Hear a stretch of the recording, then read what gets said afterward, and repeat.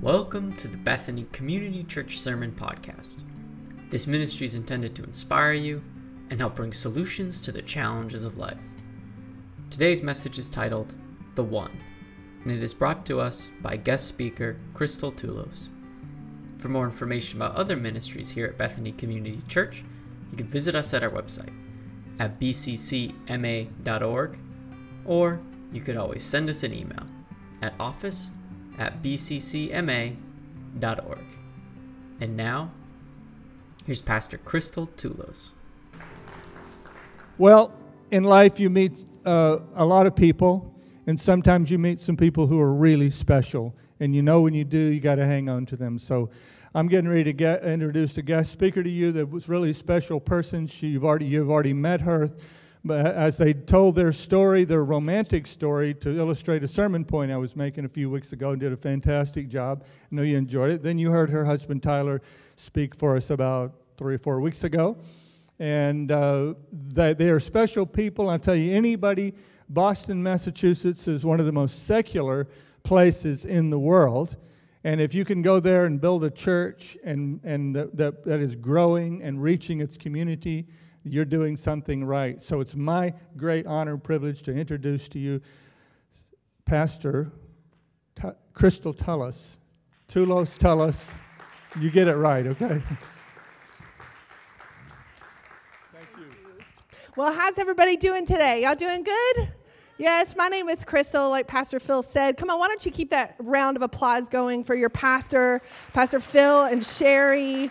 You guys have some amazing pastors. Come on, you can do better than that. You have amazing pastors who have gone the distance with longevity, and you live in a legacy, and you just don't meet many pastors. I've been in the local church ministry now for about 20 years, and it's very rare to find pastors who go the distance and go into their 60s still faithful before the Lord. So I hope you know how blessed as a congregation that you truly are. Amen. It is Tyler and I's greatest hope that we will follow in their footsteps. I also want to take a moment and just honor all of the team here, everybody who's running service production back there, and the worship team, and our kids team for all of that. It takes so many people to run a local church and to be open on Sundays, and you guys do an amazing job reaching your community. We have been enthralled by the BCC community and the kingdom empire that you guys have built over the years. And literally, when we met your pastors and saw all that you've done, Tyler and I just with jaws dropped, just like, oh my goodness, look what they have done. Look what God has done through them. It's really just an amazing field that you have plowed and you have planted and you have harvested from all of these years. And so well done, BCC. Give yourselves a round of applause. We're so honored to know you and to do life with you. Tyler and I have 4 kids. He was here a few weeks ago. We got to come. We brought our kids, and they made a mess here on the front row with you. And I brought a picture of my kids for you. Just kidding. You don't care about my kids. We can all just pretend like we think everybody else's kids are cute. Can we just be honest today? Yes. And we're like, oh, that's so cute. No, but you don't care about nobody else's kids except your own. Amen? Yes. Any honest people feel like being honest in the house of God this morning? Yes. But we do have 4 kids, 3 boys and a little girl on the end, 13, 11, wait, I'm going to get this wrong. 13, 11, 8, and 4. No, 5. That's how you know you have too many kids, when you can't remember their names or their ages. And they make a mess everywhere we go. We call them the zoo. That's who they are. It's just like we roll deep, join along with us. And so when they were little, we would go to the grocery store. Anybody ever shopped with their kids before, like grocery shopping? Well, so did we used to, and that's why I started using Instacart. They deliver my groceries to me now. It was such traumatic experiences so often that I said, this is insane. I'm not going to do this anymore. And so groceries get delivered. But back in the day when they were little, we'd say, oh, this will be fun. Let's get out of the house. Let's go grocery shopping. And it was generally a little easier when I could put them all in the basket with me, the cart.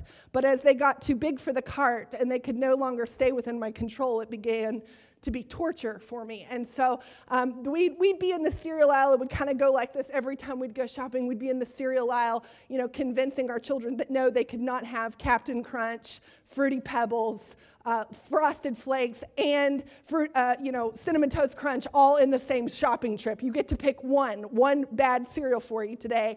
And we'd look up, and all of a sudden, I would notice that one of my kids was missing. 1, 2, 3. Let's count them again. There's a lot of them here. 1, 2, 3, 4. Tyler, where is, and it would always be my second son, Campbell, missing. Campbell, where is Campbell? Has anybody seen Campbell? Check down the aisle. So we'd start looking down the aisles. Anybody seen Campbell? Campbell! And Tyler's got him trained to a whistle. So he'd start doing this insane, obnoxious whistle through Target. Or wherever we were grocery shopping. And I can't whistle, so I wouldn't be whistling. I'd just be calling out like a lunatic, Campbell! Campbell! And you're starting all kind of calm because you don't want anybody to judge you for being a bad parent for losing your kid. So you're just like, Campbell, and then he's still not answering and you can't see him. And so now we've looked through the whole store, and how many of you parents know this sinking feeling that I'm talking about? It goes from 2 minutes to 5 minutes, and you literally are freaking out. I'm running to the lady with the microphone. Give it to me myself. I am going to find my kid with this loudspeaker. Campbell, tell us if you were in the store. Please report to your mother at the front of the desk. Still no Campbell.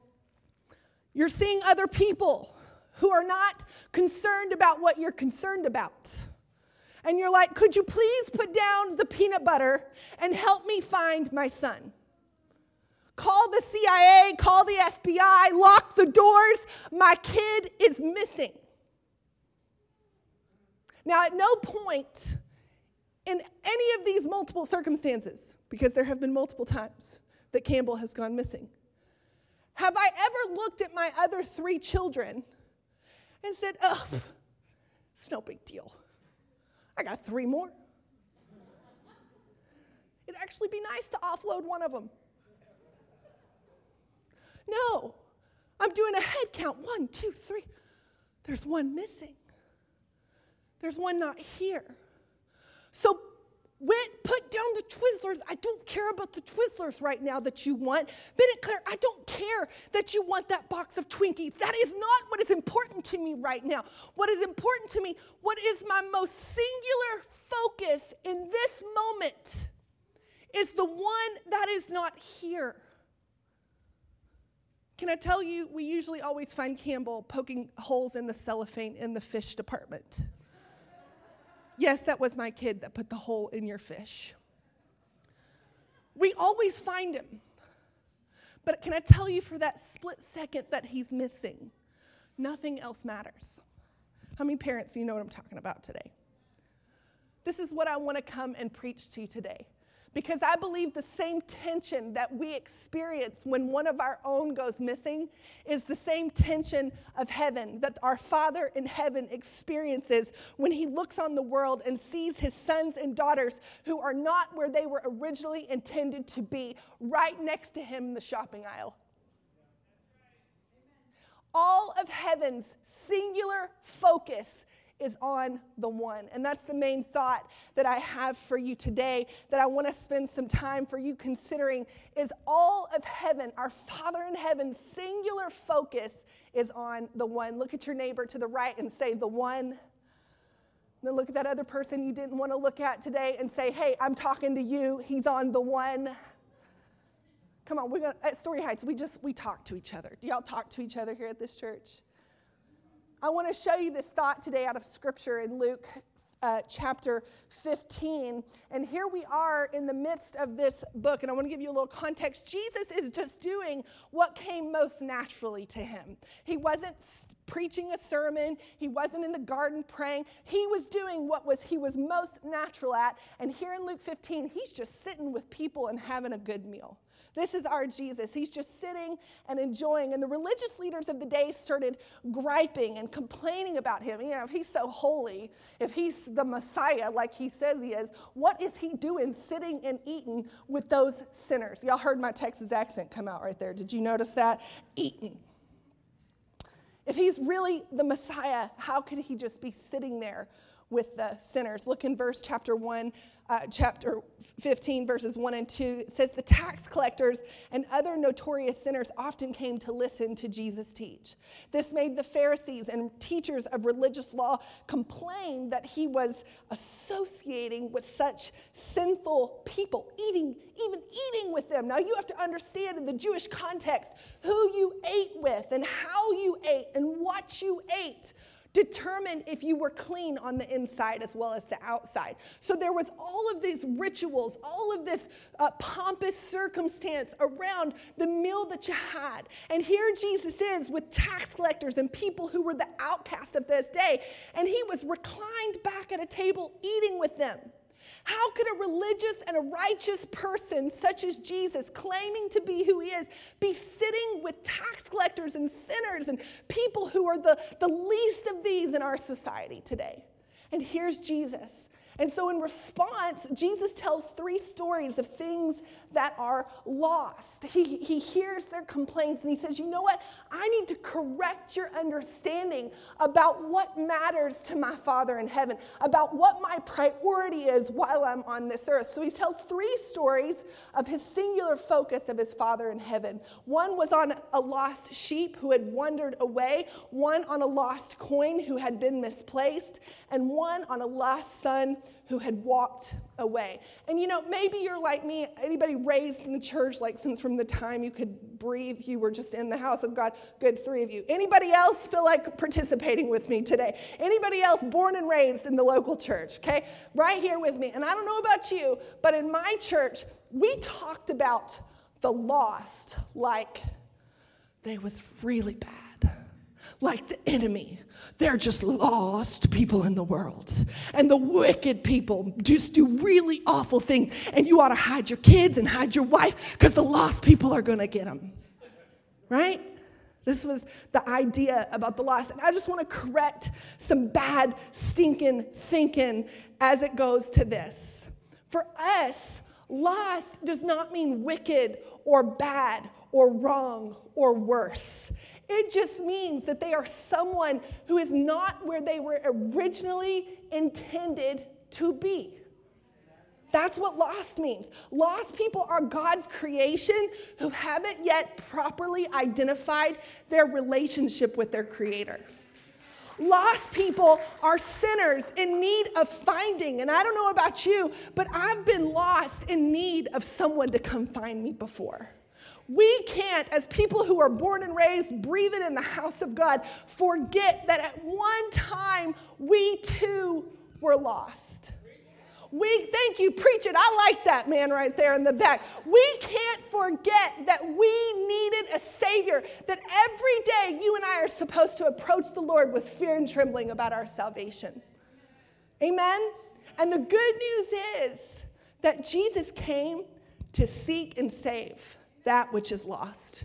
This is his singular focus. And that's why he tells these 3 stories to help people who are misunderstanding this. The first story, I want you to read it with me in verse 3. He tells the story of a lost sheep. So Jesus told them this story. If a man has 100 sheep and one of them gets lost, what will he do? Won't he leave the 99 others in the wilderness and go to search for the one that is lost until he finds it? Making sure you pay attention here to both the direction and the duration of the shepherd's actions here. Verse 5, he goes on, he says, and when he has found it, he will joyfully carry it home on his shoulders. And when he arrives, he will call together his friends and neighbors, saying, rejoice with me, because I have found my lost sheep.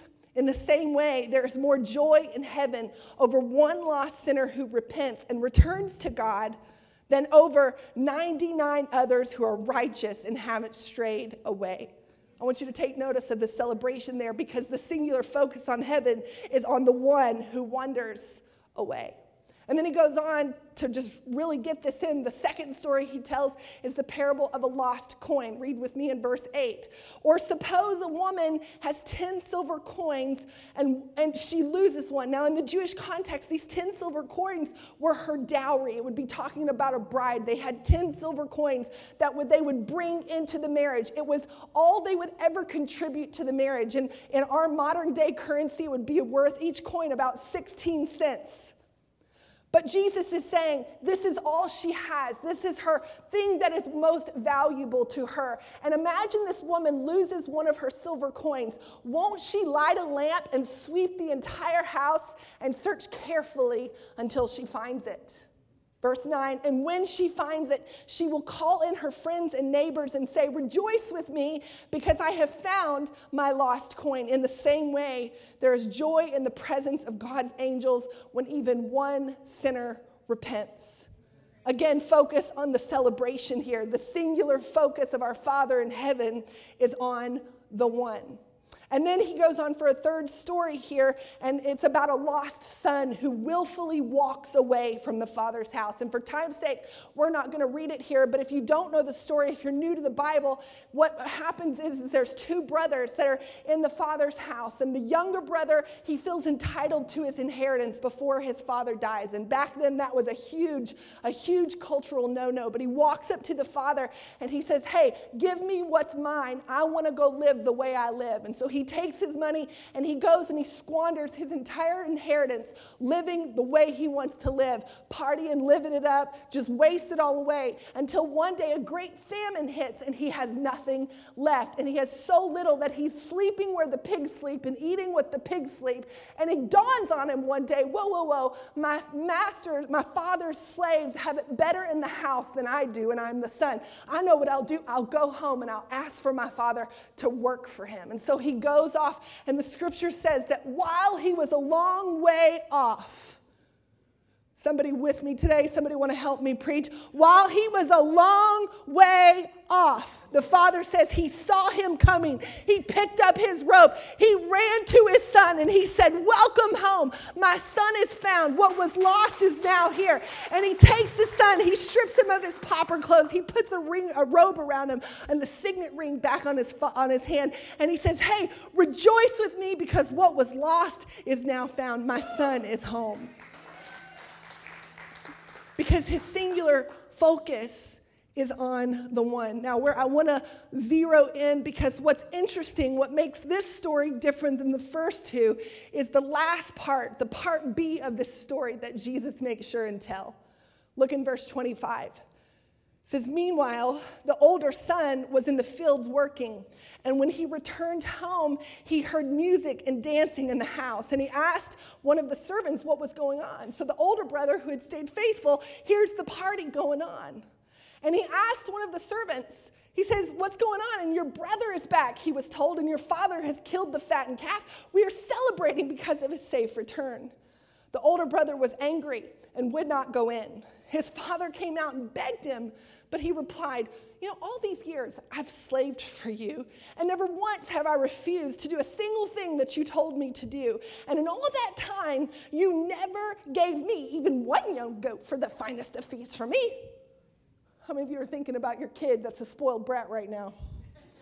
Yet when this son of yours comes back after squandering your money on prostitutes, you celebrate by killing the fattened calf? And his father said to him, look, dear son, you have always stayed by me and everything I have is yours. But we had to celebrate this happy day, for your brother was dead and has come back to life. He was lost, but now he is found. Do you understand why the older son was so upset? He did not share the singular focus of his father. See, he didn't miss his brother the way the father missed his son. He might have missed the good old days when they wrestled in the field together, but he did not feel the nagging anxiety that the father felt every night that he went to his second son's bedroom and saw that he was not there again. Night after night, can you imagine the father wondering and worrying, where is my child? Is he alive?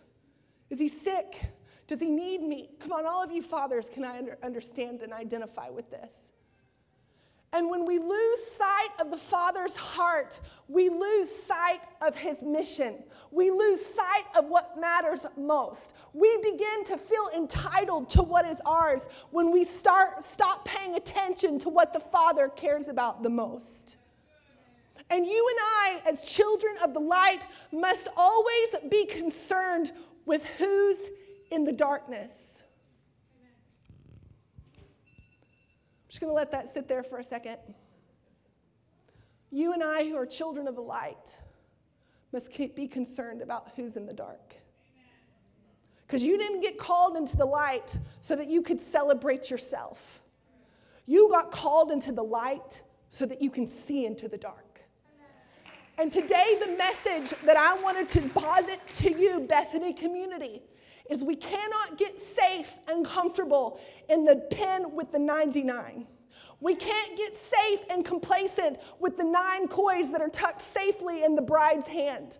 You and I cannot become entitled and feel like we deserve something because we've stayed faithful in the house. No, our heartbeat must always stay passionate about the singular focus of heaven, and that is the one. And so my question for you to consider today is, do you share the singular focus of your Father in heaven? If we call ourselves Jesus followers, then we must follow him in his mission to seek and save that which is lost. This is why we moved to Boston to plant Story Heights Church in Newton. We were on church staff of a mega church, about 10,000 members worldwide, for about 10 years. We had a great life. That's where my husband's from the South. Crawfish boils, LSU Tiger, game day, tailgate and fun. We were the party house all over, Christian partying, of course, but the party house, everybody come over and play cards every weekend. Our kids growing up together, our kids going to Christian private school, mom and dad, in-laws are in. We'd have Christmas and Thanksgiving every year together, and, maybe more holidays than I'd prefer with my in-laws, but, that's beside the point. The point is we had a comfortable, wonderful life until one day the Father began to mess with our comfort a little bit.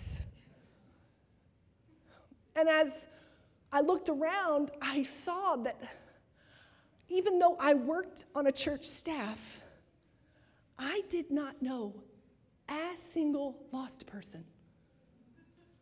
I didn't have dinner with them. I didn't know where they lived. I didn't know their names. I had no opportunity to be around them.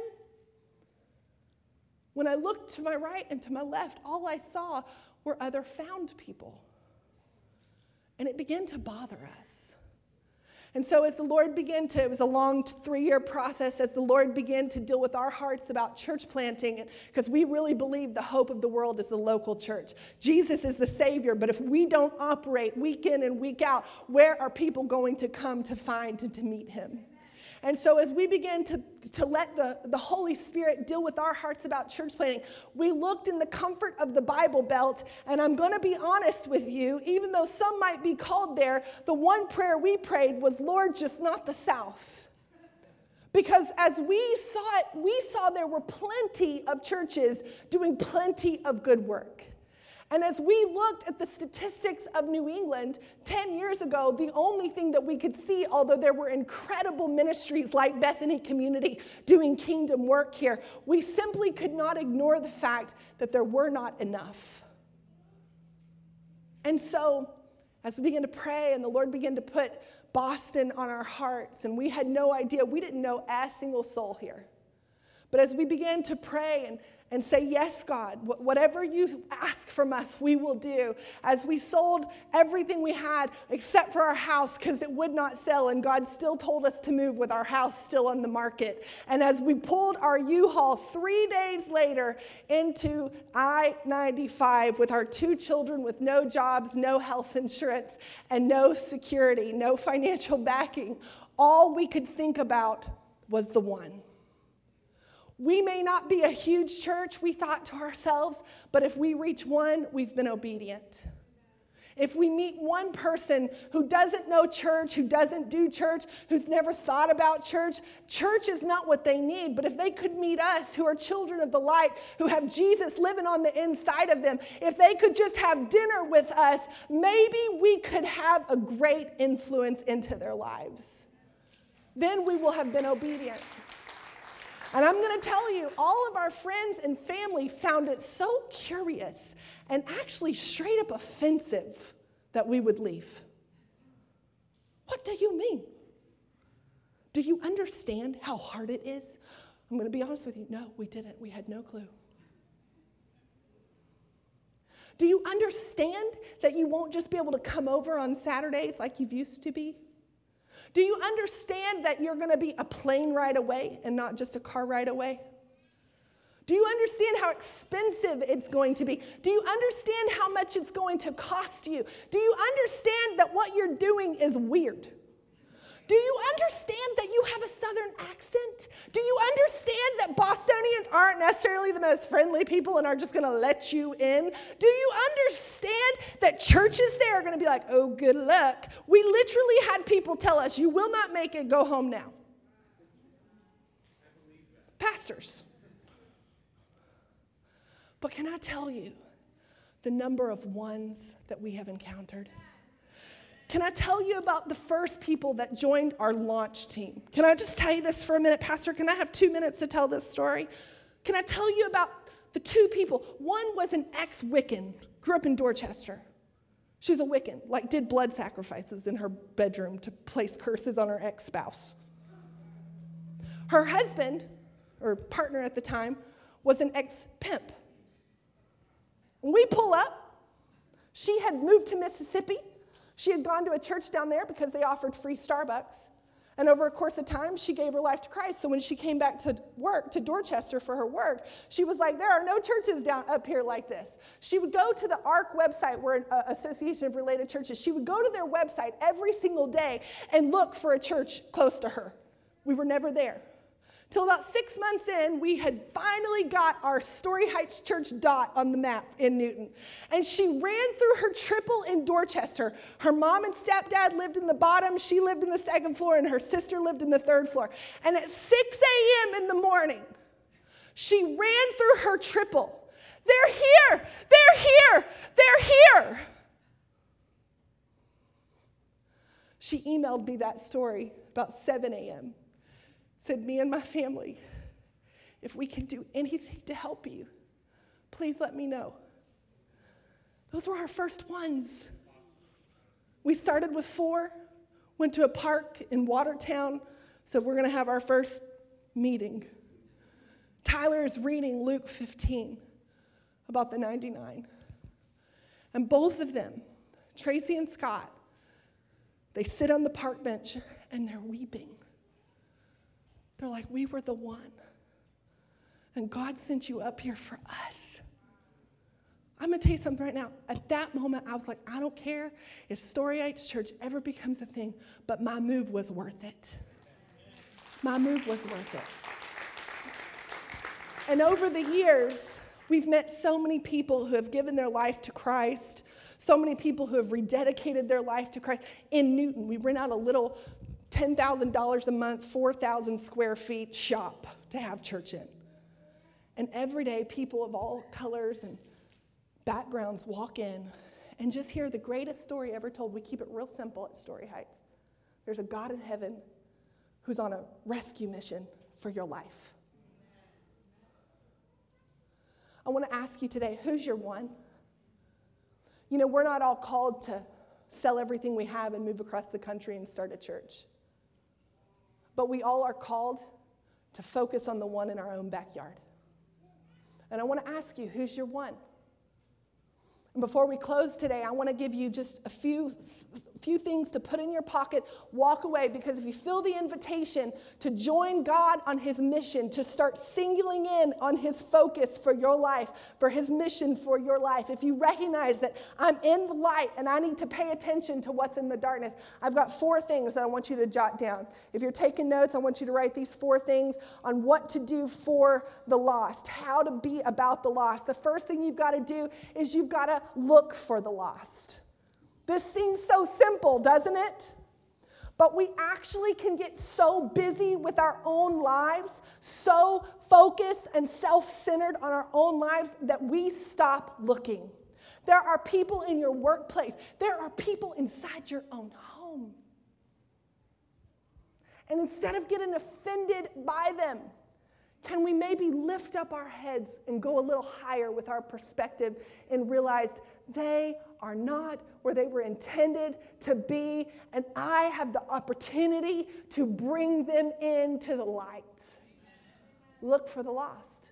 Second thing, and then we see that, I want to point this out. Jesus said, won't he leave the 99 in the wilderness to go search for the one that was lost? We've got to search, amen? You've got to be in your play dates, in your homeschooling, in your work, in your car, all around you. You've got to be searching at all times. When you do that, your perspective will change. Second thing we've got to do for the one is we've got to be careful with the one. When he was talking about the woman with the coins, Jesus said, won't she light a lamp and sweep the entire house and search, say it with me, carefully until she finds it? We've got to be careful with the one. What do I mean by this? Colossians 4, it says, be wise with outsiders, making the most of every opportunity. You and I have to be careful. We've got to be diligent, and we got to make sure that we're not judging people. When you're living in the darkness, my friends, you don't know you're in the dark. I remember when we said we were going to move up here, and people were like, but there's so many lost people. Aren't you afraid that your kids are going to become like them? Well, no. Because I'm the salt of the earth. I've got the preservation on me. And if I don't go, and if we don't get out of our comfort, and we're not careful with them. See, many times we go into an environment with lost people, and we think we've got to be so different so that they'll receive Christ right then and there. But my friends, they don't know that what they're doing is wrong. They don't know that how they're thinking is not in line with the Father yet. They don't know these things. And so if we're not careful and we preach when we shouldn't, or we stay silent when we shouldn't, you've got to let the Holy Spirit direct you at every time, at every step. This is why the Holy Spirit is so important. He's the power. He's the anointing. He's the one that will give you the words that you don't know what to say when you should say them. We got to be careful with the one. The third thing that we've got to do is we've got to love the one. When we look at the Father, while he was still a long way off, his Father saw him coming. He was looking. He was being careful. And he said, filled with love and compassion, he ran to his son. He embraced him, and he kissed him. What do you see here? The principle of the one is you've got to love the one. You've got to be full of kindness and compassion. When is the last time that you wept for the lost?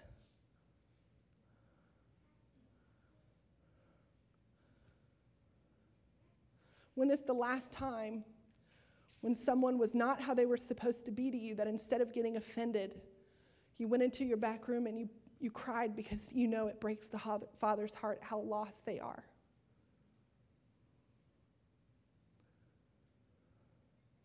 I'm glad you're safe in the pen with the 99, but the one's not here. And so instead of being entitled, well, you can't treat me like that. You can't say that to me. Well, when God gets here, he's going to reap judgment on all of you. Don't say that. Lightning's about to strike. Well, if you went to my church, you'd get your life right. I'm glad you're safe. The one's not here. We've got to love. We must be kind. We must be filled with compassion. Fourth thing we've got to do as it relates to the one, not only should we look for them, not only should we be careful with them, not only should we love the one, but we also, Jesus showed it perfectly here. We've got to spend time with the one. It says, tax collectors and other notorious sinners often came to listen to him teach. And this made the Pharisees and teachers of religious law complain that he was associating with sinful people, even eating with them. Do you associate with lost people?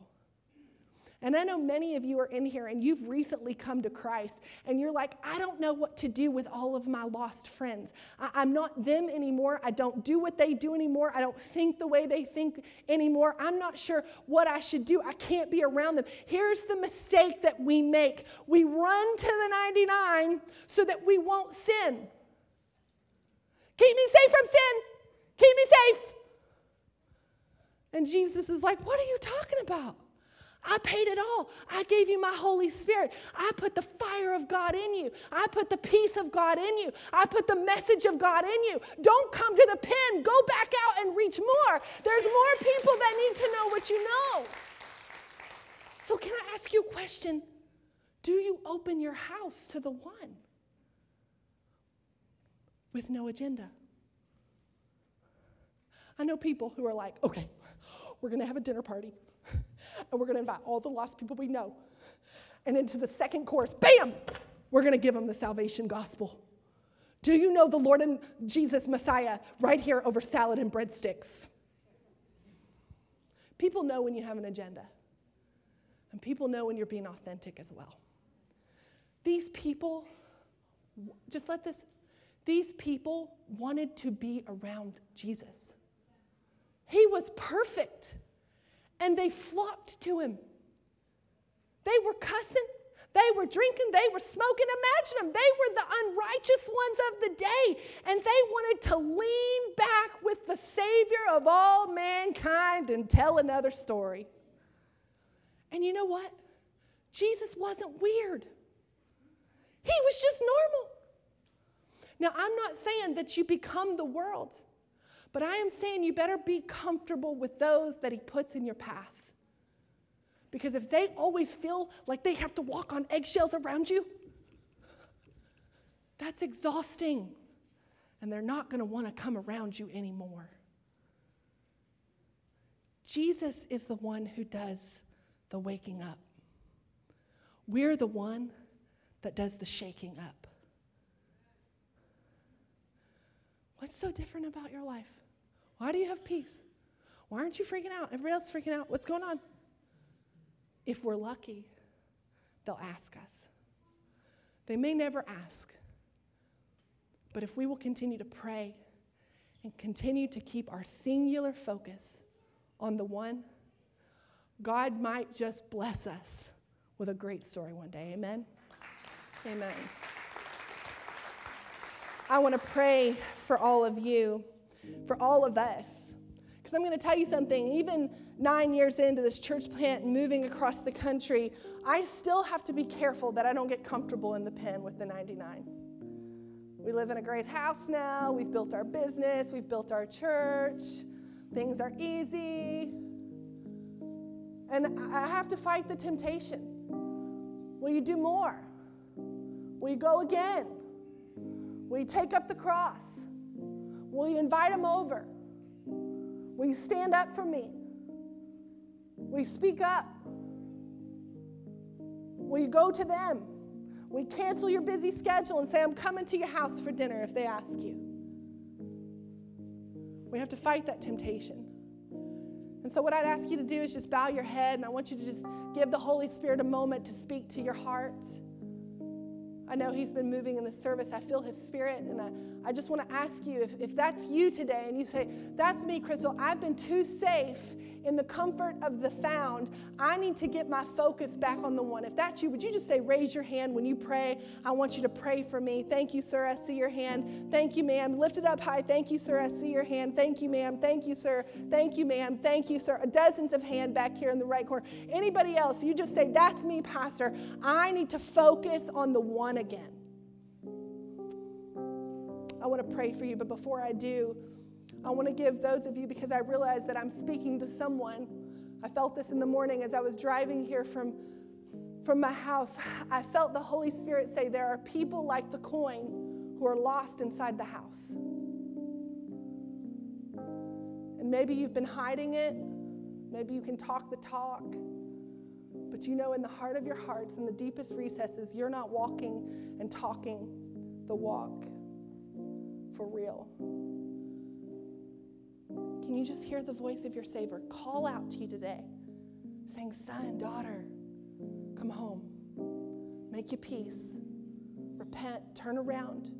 Walk into my light today. If that's you and you just say, Pastor, before you pray, I need to be found in the house today. I am the one. Would you raise your hand? A couple more seconds. Thank you, sir. I see your hand. Just a few more minutes. You say, that's me, Pastor. I need to give my life to Christ. If I were to die today, I don't know where I would spend eternity. I'm not sure that if I stood before my Creator that He would say, well done, my good and faithful servant. Thank you, ma'am. I see your hand. Just a few more minutes. I want to give you the opportunity to make the best decision, the most important decision that you'll ever make. Thank you, sir. Thank you, ma'am. Let's do this. Let's all stand, and we're going to pray together as a church, and we're just going to ask the Holy Spirit to just come into our hearts, come into our lives, give Him permission to do what He needs. Why don't we all say this together? Say, dear Jesus, come into my heart. I give you my life. Forgive my sin.